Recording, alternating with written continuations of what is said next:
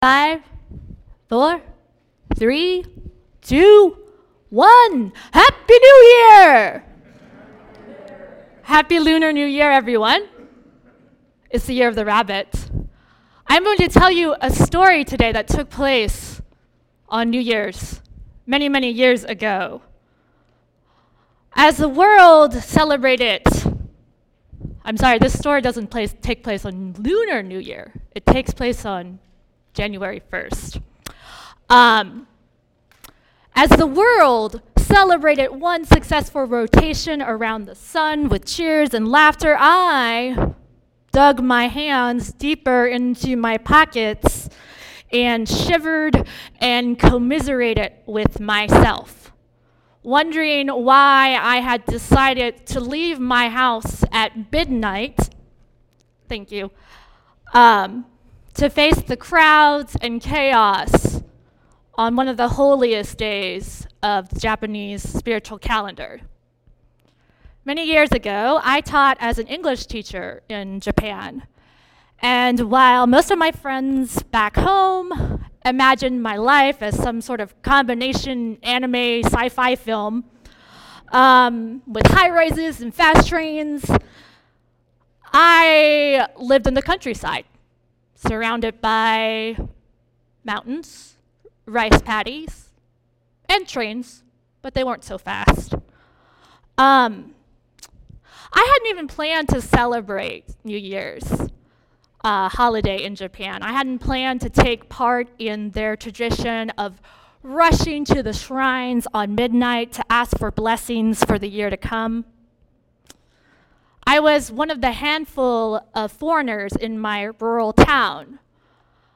I didn't like to stick out, but I did stick out everywhere I went. And I got questions about where I'm from and what the heck I was doing there.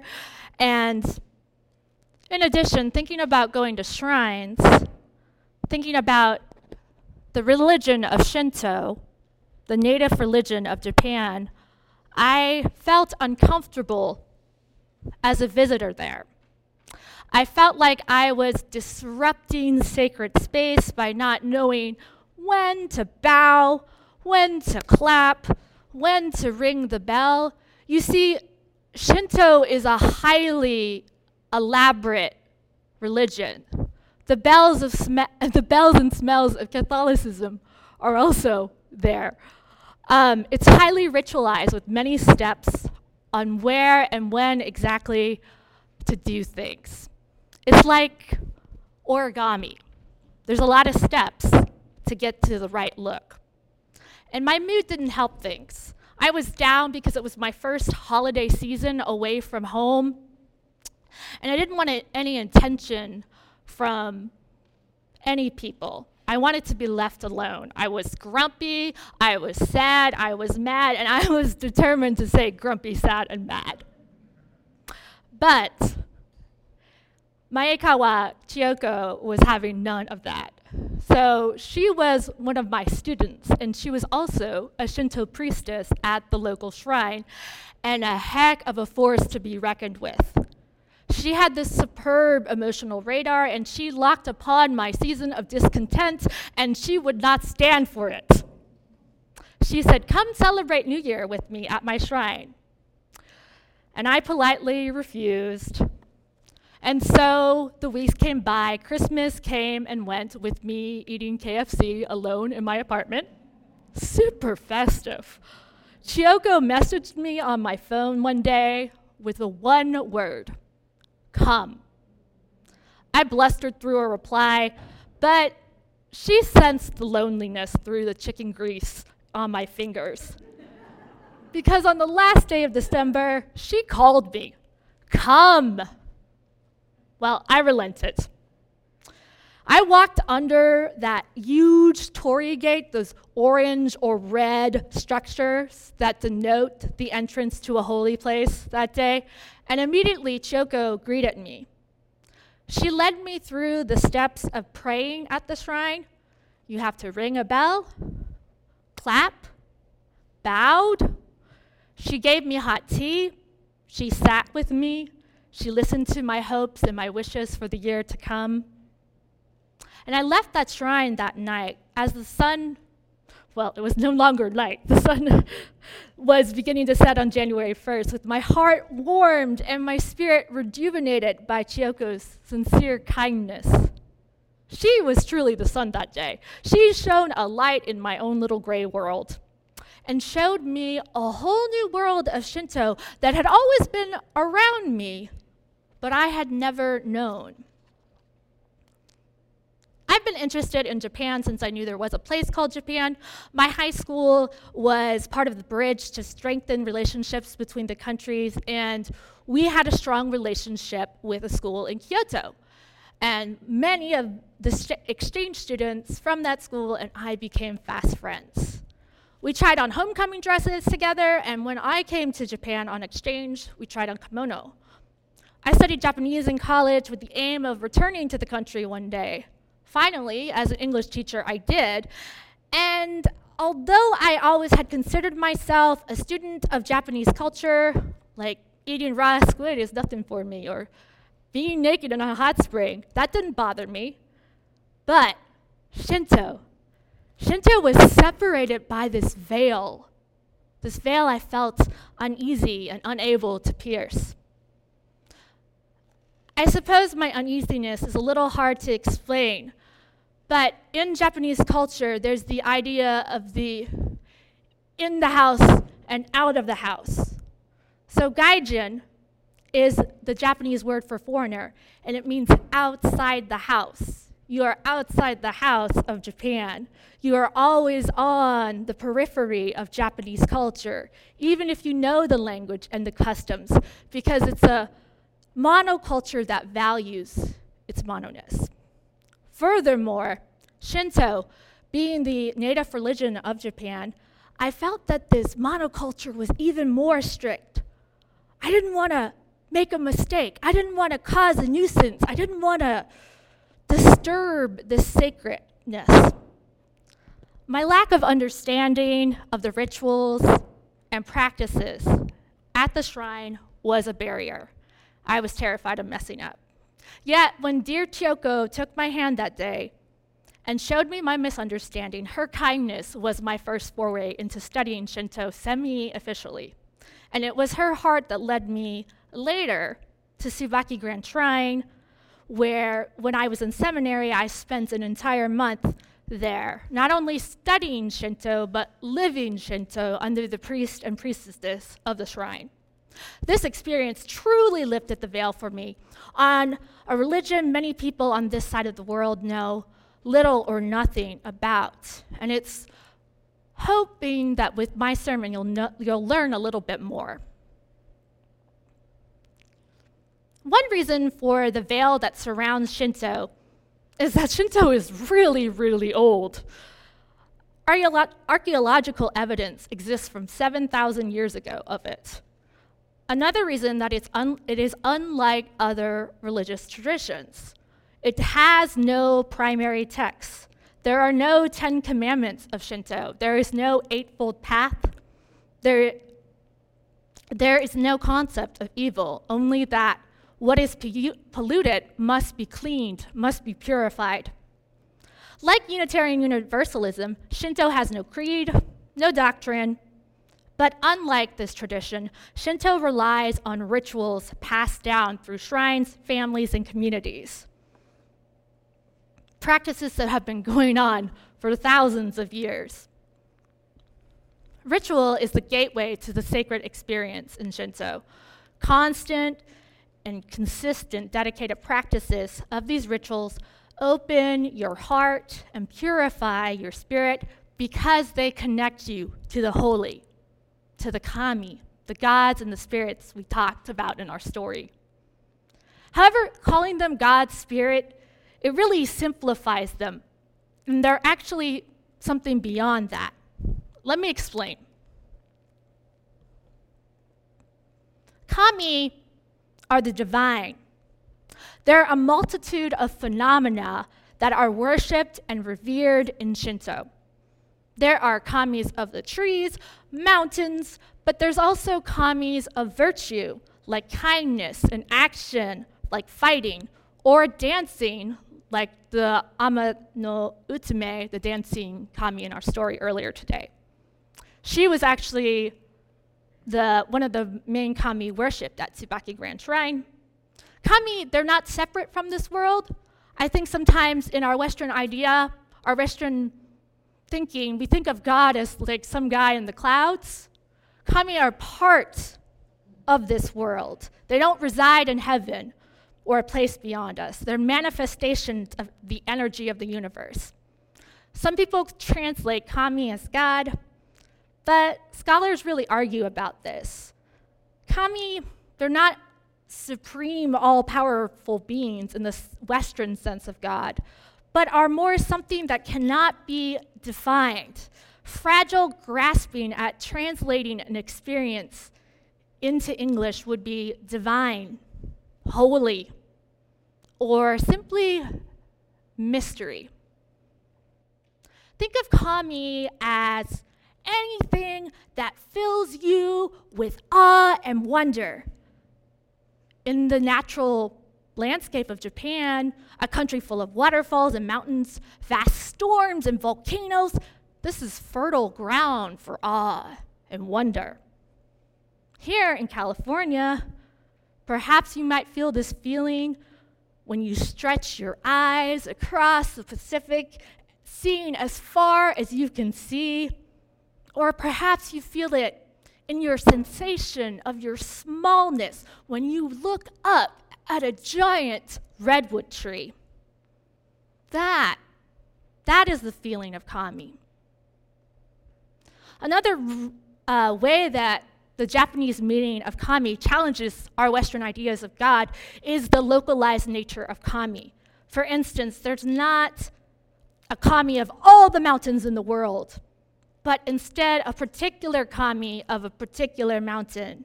So there's a kami of Mount Fuji. Kami are everywhere, in rocks, lakes, trees, the warmth of the fire, the brush of the wind against your face. Nature is truly Shinto scripture.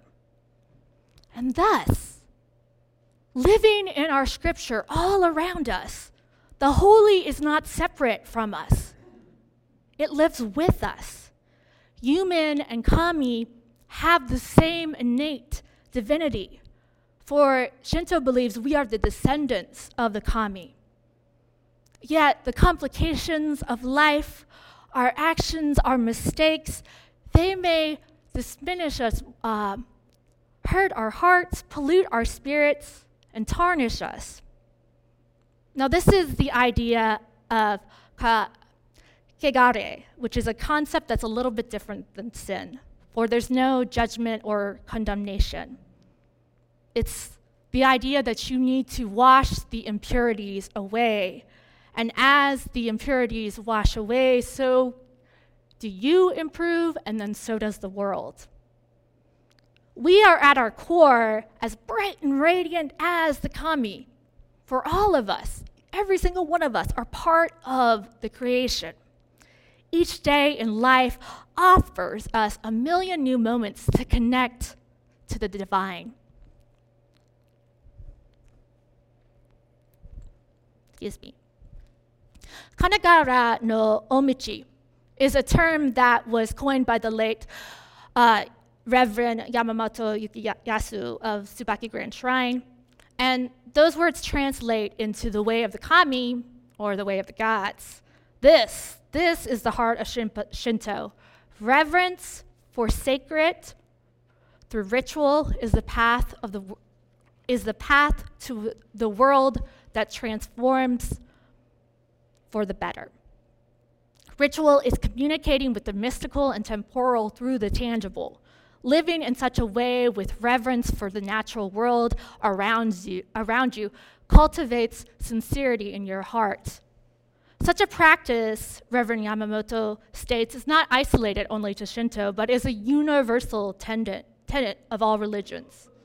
So if we think of ritual, it requires three things: time, setting, and space.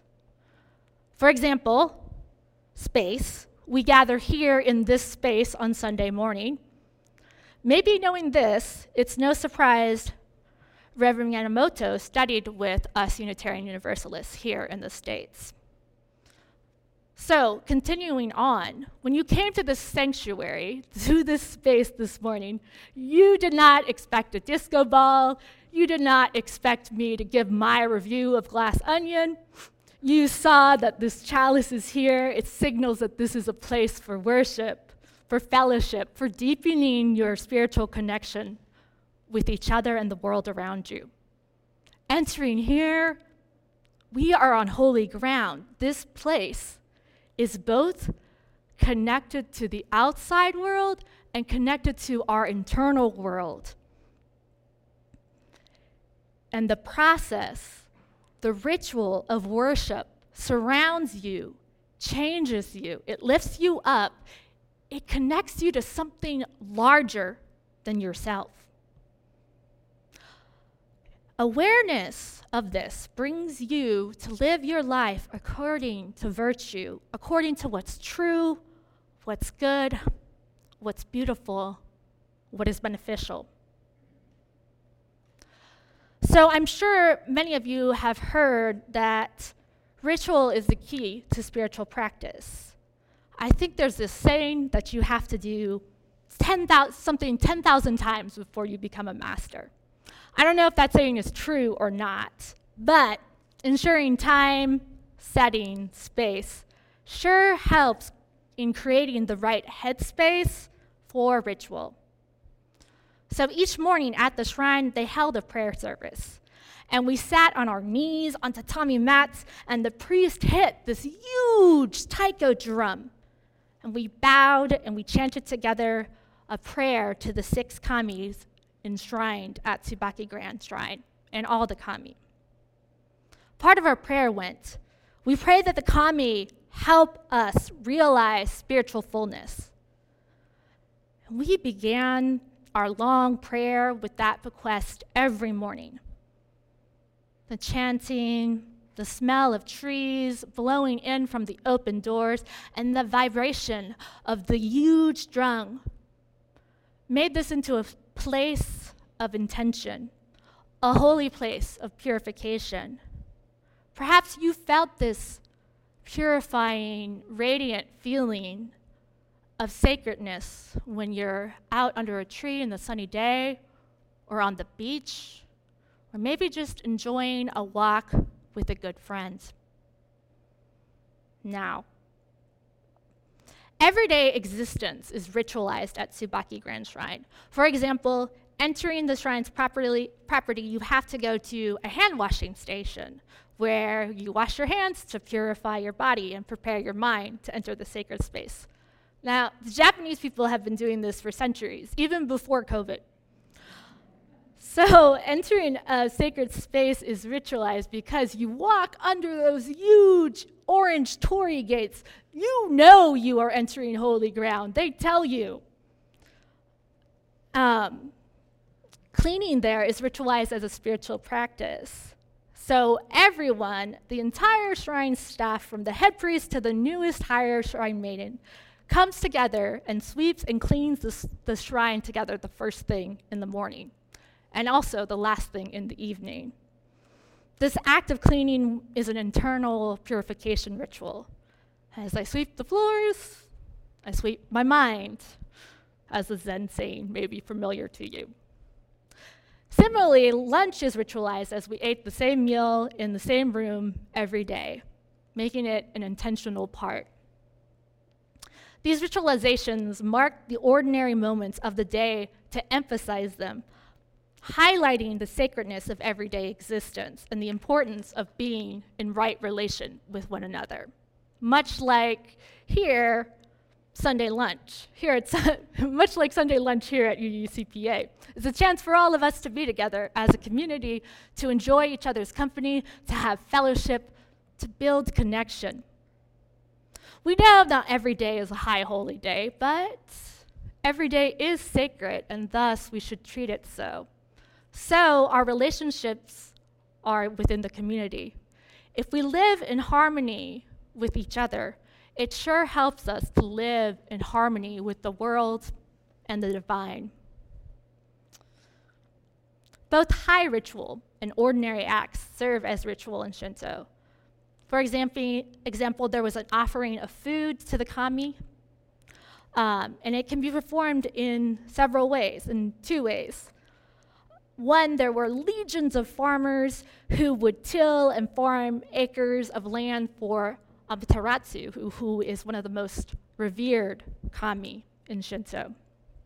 Or you may have a shrine in your home and you put a little bit of whatever you're eating for that day and you offer it to the kami of your house. This ensures that the divine is accessible to all. Omamori were protective talismans that are mini rituals whose purpose are to connect the human to the sacred. Now, they are often sold in shrines. They protect the holder against danger, shield them on their journey. They grant good health, good grades, maybe luck. Another way in Shinto to connect to the sacred is through petitioning. You can write your prayers and wishes on a wooden board. This manifestation of the board can be complex or mundane, just like any prayer in the world. And then you hang it up outside the shrine. Now, people have many, many reasons for writing these. For example, one family devoted an entire day to travel to a shrine far, far from their home. They fasted, they abstained, they didn't go to any tourist shops, they didn't have any fun on their way there. They went to the shrine, they wrote their petition for a wish for their daughter to get married, and then they put it up. Another example is another woman went to her local shrine. She grabbed a board, she wrote on it, "I want my boyfriend's attention to increase." And she ended her writing to include, "After all, I've laid out 500 yen for this thing, so it better work." The relationship to the mystery is obviously very personal. And somebody may practice aesthetic practices like fasting to show devotion. Others find the holy in something tangible, something practical. More so, while the practices before writing the email or buying a talisman may be personal, the wishes written on them are displayed for the entire public. Everything from wishes for looking to love, to struggling with addiction, to suffering from health issues, they're all displayed publicly in the shrine. These boards not only establish a relationship with the kami, but also with the community. An individual's concern becomes the concern of the community. Now, why these talismans and boards may be considered superstitious by Western minds, they're tangible evidence that the connection to the kami is relational, that the holy is accessible, and more so that the holy listens to humanity. Whether or not the kami followed the will of humanity is another story, but we know that humanity is not separate from the divine. It's part of it. I was wrong when I came to that shrine, that New Year's Day so long ago. I thought Shinto was unknowable. It was too complicated for a foreigner like me to understand. But Shinto at its heart is truly simple. It's living with intention. It's living with respect. It's about being in right relation with each other and with our natural world. Ritual serves as a stepping stone to cultivate this mindset and refine our spirit with the flow of the universe. Like cultivating any new habit, it may be hard at times, joyful at others, but with discipline and focus, it opens your heart. These rituals remind us that we are part of something larger, something beautiful. We are part of the grand story of Earth, of nature unfolding unto itself. We are part of that saga of awe and wonder. The world is so sacred, and so are you.